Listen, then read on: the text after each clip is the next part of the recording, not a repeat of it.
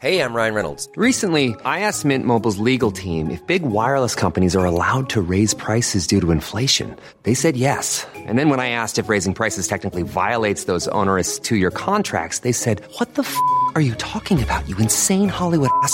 So to recap, we're cutting the price of Mint Unlimited from $30 a month to just $15 a month. Give it a try at mintmobile.com/switch. $45 up front for 3 months plus taxes and fees. Promo rate for new customers for limited time. Unlimited more than 40 gigabytes per month. Slows full terms at mintmobile.com.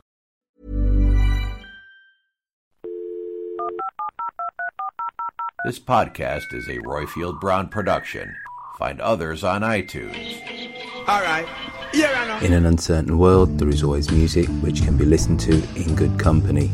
Welcome to Friday 15, the show where we speak to friends and interesting people to the backdrop of great tunes and allocate 15 minutes to both. Anyone's ever had a heart wouldn't turn around and break it. And anyone who's ever played a part wouldn't turn around and hate it. Sweet Jane, sweet Jane. Today we speak to Patrick Willems about the difference between Marvel and DC movies, and this week's show has just a touch of listener participation. Waiting there for him to come back home. Waiting down on the corner, thinking of ways to get back home. Sweet Jane, sweet Jane.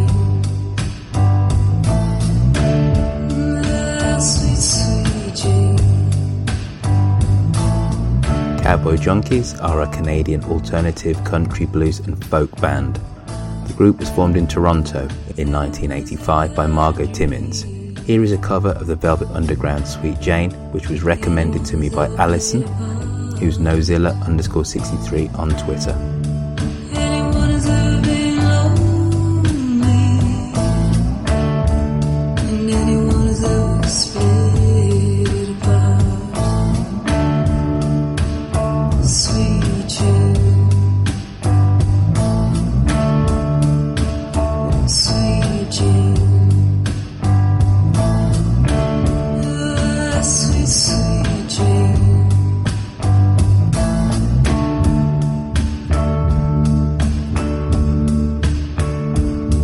Patrick, how exactly should I describe you? I think I should just call you a YouTube phenomena. What do you reckon? That's very flattering, and it's not what I would say myself. I would probably just say a filmmaker who happens to frequently make videos on YouTube. Most down-to-earth way of putting it. No, you're not exactly selling yourself well. Now, yesterday you helped me settle a quite impassioned and quite important argument. Obviously, the last, 10 plus years, there's been a phenomenon in the world of movies. It's called the Marvel Studio. And many people think that there is a big beef between the Marvel heroes and the DC ones. Definitely in the cinematic world, in terms of the Marvel movies just seem to be better. Now, you're somewhat of an academic about these things, and you've graduated from college doing cinema studies. You got your 200 videos on YouTube. I'm right, aren't I? Marvel is just better than DC. Yeah, I mean, when you get to the movies, and I think you've really got to, because there have been previous films, going way back based on Marvel Comics, and previous films based on DC Comics going way back. But if you want to compare them, you really, I think, have to cut it. So Marvel starts in 2008 with Iron Man, and then DC starts in 2013 with Man of Steel. And in that respect, I do think Marvel is, the films are just of a higher quality than DC's are. All right, so for people that aren't really aware, think, well, they're wearing capes, they're wearing tight clothes, they're biffing people, it's all the same. Explain the difference. Why are the Marvel Studio films better in your view? You have to give credit to the fact that Marvel was doing it first. When they started with Iron Man in 2008, they had a clear plan going forward of, okay, we're going to establish these separate characters, and hopefully we do our work and these movies are successful, and then we can bring them all together into one movie and we'll have this cohesive universe. And they did that, and the plan worked flawlessly. And with DC, it was a little bit trickier because when they started their cinematic universe, the Christopher Nolan Batman trilogy was still going on. Iron Man came out the same year as The Dark Knight. Warner Brothers was very much letting Nolan do his thing and not getting in his way, and that was never going to turn into a cinematic universe. That was never going to have spin-offs. It was just its self-contained little trilogy. And so by the time that ended in 2012, and they really needed to catch up, and so all of a sudden, Marvel is many movies ahead, and DC, or I should say Warner Brothers, because it's not DC Comics who's making these decisions, they're put in this tight spot where they have all these characters that they have the rights to, and the pressure is on them to create the cinematic universe and match Marvel's success, but they didn't have a clear plan, and they're already way behind. If you really want to boil down their core problem, they just didn't plan it and rushed into it without a vision. I would say, though, and I must admit, I'm a Marvel fanboy. Okay. 50% of the listeners can discount what I'm about to say, but it is fact. I think there's a deeper problem in that... Really? I actually think that the Marvel characters are actually much more interesting than the ones from DC. I think there's an inherent problem, and that in of itself is definitely one of them. Discuss. I'm going to disagree with you on that, actually. Hey. Let me rephrase this. Let me rephrase this. Yes. Right? Okay, Superman. One-dimensional character in terms of him being behind the mask, so to speak. And that's really what I'm talking about. I'm not talking about their power sets. I'm saying that Diana Troy, gobbledygook backstory. Clark Kent, one-dimensional... It's a great backstory. No, it makes no earthly sense, pun intended. Right, Clark Kent, terrible archetype for the alter ego of a superhero. He was the first, but basically he's just a straight up and down guy. And then you have all these Marvel heroes that come along in the early 1960s, and Stan Lee writes them all with at least one kind of personality flaw. So Peter Parker classically can't get a girlfriend. Iron Man doesn't start off as being an alcoholic, but he becomes an alcoholic but by the 1970s, etc. Steve Rogers, a man out of time. They all have these little personality quirks, whereas the original Hal Jordan was just, I'm a fighter pilot, that's just what I do. The original Bruce Wayne, I'm just a multimillionaire, etc. Barry Allen, I'm just a scientist, etc., etc. And I think that is the fundamental flaw with DC's movies. Go. Are we trying to separate the comic books from the movies? Because if you look at the recent DC movies, I mean, I made a whole 12-minute long video about it. I will be the first to tell you that those characters are not interesting there. But as a person who reads a hell of a lot of comic books, I think that the explanation you gave right there about the Marvel ones being inherently more interesting, I think that works if you only base it on their original versions, in which case you have to take into account the time and what comics were like at the time. But since then, I mean, these characters have been written consistently for some of them more than 75 years. Each one of these characters has been made so compelling that I don't think that really holds up. I can name plenty of great Hal Jordan stories. As a kid who grew up very into Batman, I was originally in the Batman is way better than Superman camp. And as I've gotten older, like through my 20s, I've really gotten more into Superman. And I mean, you're just a contrarian, Patrick. You're just a contrarian. I love all these characters. That's totally it. I love all the characters, and when it comes to the movies, I just want them all to be as good as they can be. And that's why the DC movies frustrate me, because I know these characters should be great. I love the characters. I really care about them. And they're just letting me down. Now, we're going to have to pause here. I'm taking breath because I can't believe some of the things you're saying here. But we're going to take breath and neatly segue onto music, because I always ask my guests on the show, regardless of whether I agree with them or not, and I'm really not agreeing with you at all, to nominate a piece of music. Now, you've gone for something quite unusual. Is this a piece of music from an arcade game? No, it's from a movie. Ah, all right. So much for me and my research. So it's Nowhere Fast by Fire from the Streets of Fire soundtrack. I should have actually read what was written in front of me. Tell me why you've nominated this piece of music. I'm a big fan of the movie Streets of Fire, which, if you're not aware of it, was a Walter Hill film from the mid-'80s. This was a movie that Walter Hill made after he'd made big hits like The Warriors and 48 Hours. It's a kind of fantastical musical action movie. It's got a young Willem Dafoe. It's got Rick Moranis, a really young Diane Lane.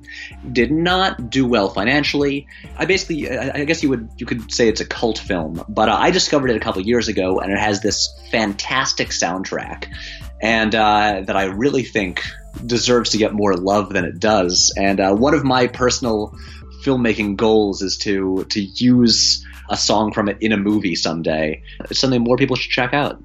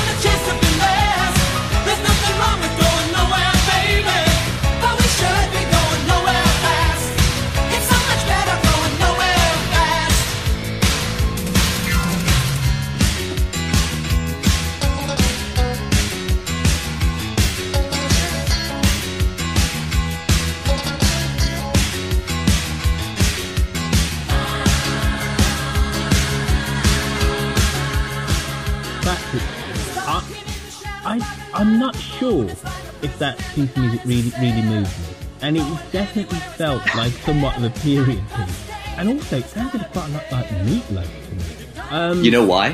Why? Do you know why it sounds like Meatloaf? Because the songs are written by Jim Steinman, who wrote all of Meatloaf's songs. Aha. So that's exactly why. It's by the same guy. All right. Well, please tell me why, kind of musically, texture-wise, this is such a great soundtrack. Because I listened to that and I was just transported back to 1984, but not in a good way. That makes a lot of sense, and and I will say, as a person who I was born in the late '80s, and so I didn't live through that period. So for me, it's that sort of like secondhand nostalgia thing where I watch movies from that era, and I get a kick out of them, and think like, oh wow, I wish I was like, could have seen that when it came out, and so there's almost like a novelty quality to it. But I just like that sound. I like that. I mean, what I like about the songs in this movie is that they are these big, grandiose sort of pop rock songs, and with that like just build and have these massive soaring choruses, and it's obviously music is so subjective. This is not the kind of music that I'm usually really into, but in certain cases, like the soundtrack to Streets of Fire in particular, and I wish there were more movies that had soundtracks like that. Well, it has to be said that movie soundtracks are all kind of sounding somewhat the same now in terms of they're kind of borrowing kind of classic bits of half-forgotten pop music, aren't they? So if you look at like Guardians of the Galaxy, it's definitely set off a trend which is kind of been followed by Suicide Squad, but not as not as the clever. Worst soundtrack I've heard in years. Exactly, but not half as clever as the Guardians of the Galaxy one. And then you have almost like a painting by numbers in terms of we need to set a mood, we need to set a theme within this film. This means suspense, this means peril, this means danger, etc. As opposed to having composers, and let's take Hans Zimmer to one side completely, as opposed to getting composers actually writing individual scores can be incredibly kind of like whimsical or kind of thematic. So I'm kind of with you there, though. You're going to have to convince me, maybe off mic, that I need to listen to the rest of the soundtrack from Streets of Fire. I would really just say watch the movie. Okay. I think that if you want to hear it, just watch the movie. Okay. All right. Ready for download. I'll come back to you in a couple of days and let you know how I got on. Sounds good. Right. So one of the things that I found incredibly compelling about your work on YouTube was your discourse on kind of character arcs. To tell any story cinematically, you need a 3-part act, don't you? And you quite compellingly said that, the last Superman movie, there wasn't a 3-part act. He starts off being this kind of brooding, godlike figure, and he ends up being a brooding, godlike figure. Why is it, do you think, that the writers, people plotting these DC movies, have just got it so spectacularly wrong, considering they have such great material to work from? I think in this case, it was a result of them wanting to do something different. So we're talking about Man of Steel, which came out in 2013. That was, reintroducing Superman to a new generation. But also at that point, there had been so many superhero origin movies that people were very familiar with. It was a case of the filmmakers feeling like they had to do the origin, or like wanting to tell that story, but not wanting to do a traditional origin story. And so if you look at the way the movie is set up, where most of the first half is these long flashbacks, Clark Kent growing up, which, really odd decision. They're all out of order. It's a really odd choice, but by trying to, I guess, subvert the classic origin story, I think they ended up and trying to do things a little bit different and alter aspects of Superman's origin story. I think they ended up making some really bad storytelling decisions. The first time you see him in the movie, he's saving all these people from a burning oil rig, and that's basically what he's doing at the end of the movie. Just at that point, he's shaved his beard and he's wearing a costume. But this is supposed to be the story about how he becomes a hero. They're cutting themselves off the knees if they're just going to start the movie with him already being a hero. Here's a question for you. How can Superman actually shave his beard on planet Earth? What is it going to be? Well, traditionally in the comics, when he shaves, he uses his heat vision and reflects it off a mirror back at his face and burns it off with that. That's how it's always been since, I think, maybe the 60s or 70s. You know what? The prosecution rests on the fact that Marvel characters are so much better than DC. If that's the convoluted way of which Superman has to go to cut off his beard, I don't need to say anything more. I think you're depriving yourself of some great stories there. No. You know what? I think, as we kind of said off mic, this is a conversation which I have with people incessantly at dinner parties. I do believe that inherently that the Marvel characters are more relatable. And you and I know as kind of students of the whole genre that this kind of the historic reasons for it. And I accept what you said at the start, which is that the DC characters have evolved, but they still, for me, start off from a place where they're kind of godlike, whereas the Marvel characters on a whole aren't godlike and just are a little bit more human. Two comic book stables have maybe kind of somewhat converged. And for me, the issue is that Superman is actually too powerful as a hero. So he's forever saving people from natural disasters as opposed to kind of going off after baddies, so to speak. But can I jump in there, because that's an argument that I've been hearing since I was a kid. I don't think that actually holds water at all. Because why is Batman so popular then? First of all, Batman visually is the best looking comic book character of all time. He looks amazing. And also, Batman has the sort of childish wish fulfillment aspect to Batman, because he's the rich guy who can do everything, and he just trains so hard that he's great at everything. And so he makes himself so cool. There have actually been studies, which I find really interesting, into communities about exploring which character kids like more, Superman or Batman. In dangerous areas, or areas where children have or just live in more danger and stand a greater chance of, or know people who've died or been killed, Superman tends to be more popular because they gravitate toward the idea of a man who's impervious to bullets and who can't die. While with more sheltered, often suburban kids, they gravitate toward Batman because the appeal of a man who has money and can do whatever he wants and beat everybody. This has very little to do with how the characters actually work as storytelling devices, but I do find it interesting. Well, we're going to have to start to wrap this up, and as much as I am a Marvel fanboy, I am going to be the first person to admit that Luke Cage, the Netflix series, I actually thought was the worst Marvel offering I've actually seen. Though it started off from a very strong and provocative premise that, of course, here is a black man that can't be shot. And, of course. And in the modern climate, that is just so prescient and so powerful. As much as I am a Marvel fanboy, I'm not an apologist for everything that kind of comes out of that stable. Silly, trite and obvious question. You got to have one superpower. What's it going to be? I should have been ready for this, but I'm not. I feel like I'm just going to go for a really, really unoriginal one, but it would be great to fly. That would really be the most satisfying. You've let me down.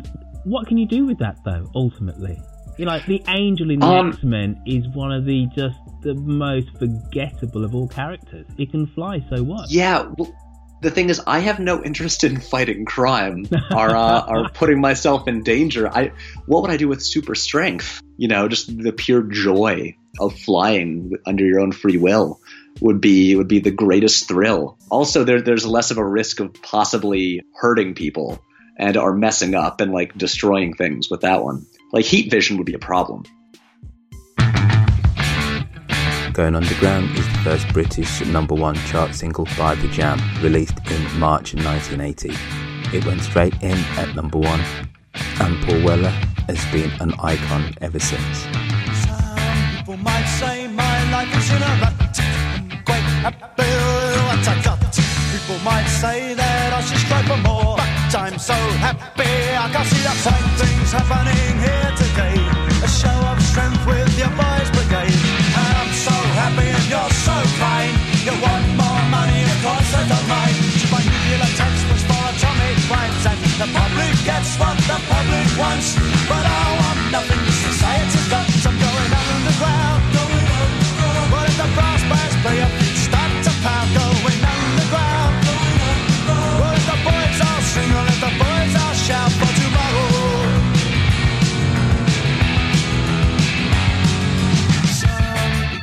Get some pleasure out to hate me. I've had enough already on my plate. People might need some tension to relax me. I'm too busy dodging between the facts. You see, here's what you get. You've made your bed, you better lie in it. You choose your leaders and place your trust, as their lies wash you down and their promises rust. Using killing machines with put for rockets and guns, and the public wants what the public gets. But I don't give up the society wants. I'm going underground, well, the brass bands play up, we start to pound. Going underground, so let the boys all sing, let the boys all shout for tomorrow. La la la la, la la la la. We're talking till my head explodes. I turn on the news and my body blows.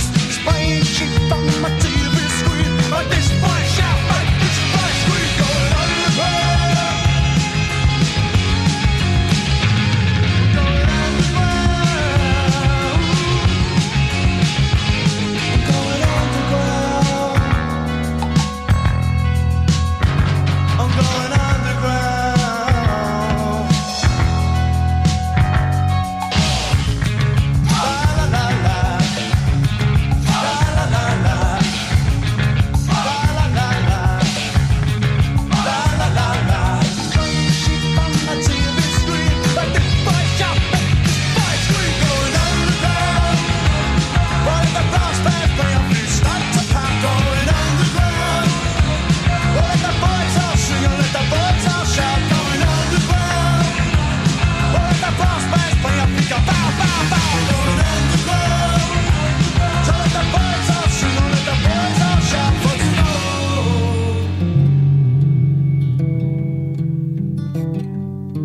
Colter Wall is a young Saskatchewan-born songwriter and performing musician. Steeped in old-timey material and traditional Americana, Sleeping on the Blacktop is found on the album Imaginary Appalachia.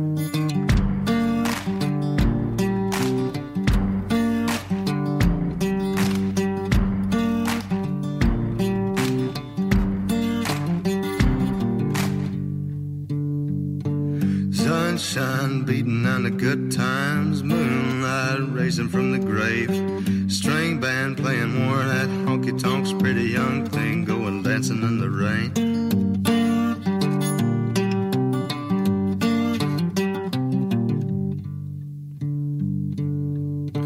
High-heel lady spitting at the Nicky Jacks, businessman with a needle and a spoon, coyote chewing on a cigarette pack of young boys going howling at the moon. Hey darling, sleeping on the blacktop. Hey darling, running through the trees, honey. Hey darling, leaving for the next town. Lesson my set sketches up with me.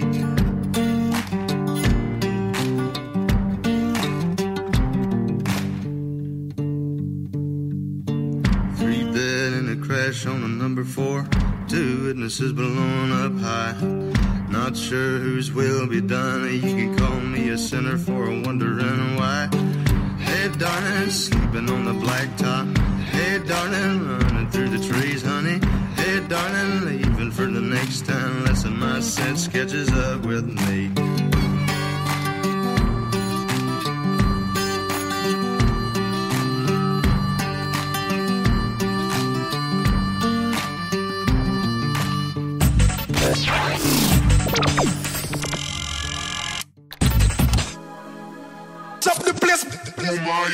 Light It Up is a song by American electronic group Major Lazer, featuring vocals from the Jamaican singer Nyla.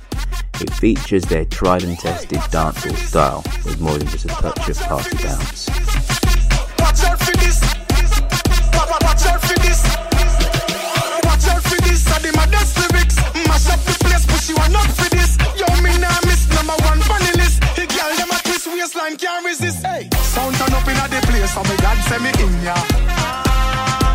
When good music a play, say me God send me in ya. Kill any sound violate, say them a go get murder. Girl them a bubble and a wine, so me God send me in ya. Me go the hardest, yes, me go the hardest. Man a real general, the rest of them a novice. Step in at the place, turn it up, turn it up, turn it up. Till me buck up at the forest. Hey, bumbo clap, now me friend them a girl is graphist. Girl them know say me a the smartest. Up inna your face, say the grades it a place. You know fi fuck with the hardest. Hey, watch out for this, this. Watch out for this, this. Watch out for this, I did my dance lyrics. Mash up the place, but she want up for this. Yo, me nah miss number one funny list. Mash up the place. Hope you enjoyed this week's show. Don't forget you can follow the show's progress on Facebook by simply typing in Friday 15. You can also find us on Twitter, where you can follow me, where I'm at Roifield, spelled ROIFIELD. Now, every Thursday, you can jump onto Twitter and tweet me and nominate a song for me to put into this week's Friday 15. As I said at the start of the show, the winner of that this week was Alison, Nozilla_63. iTunes reviews, folks, are extremely important. They're the lifeblood of any podcast. Please go onto iTunes and write us a glowing review. And don't forget, finally, you can email me, where I'm Roifield, spelled ROIFIELD, @gmail.com. See you all again in 7 days' time for more good music and great conversation.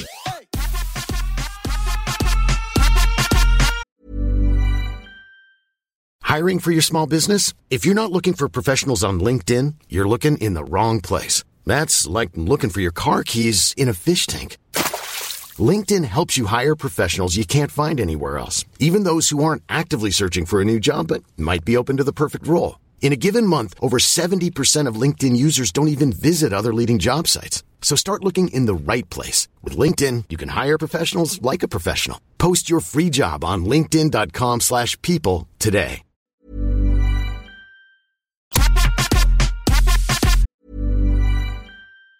Mom deserves the best, and there's no better place to shop for Mother's Day than Whole Foods Market. They're your destination for unbeatable savings, from premium gifts to show-stopping flowers and irresistible desserts. Start by saving 33% with Prime on all body care and candles. Then get a 15-stem bunch of tulips for just $9.99 each with Prime. Round out Mom's menu with festive rosé, irresistible berry chantilly cake, and more special treats. Come celebrate Mother's Day at Whole Foods Market.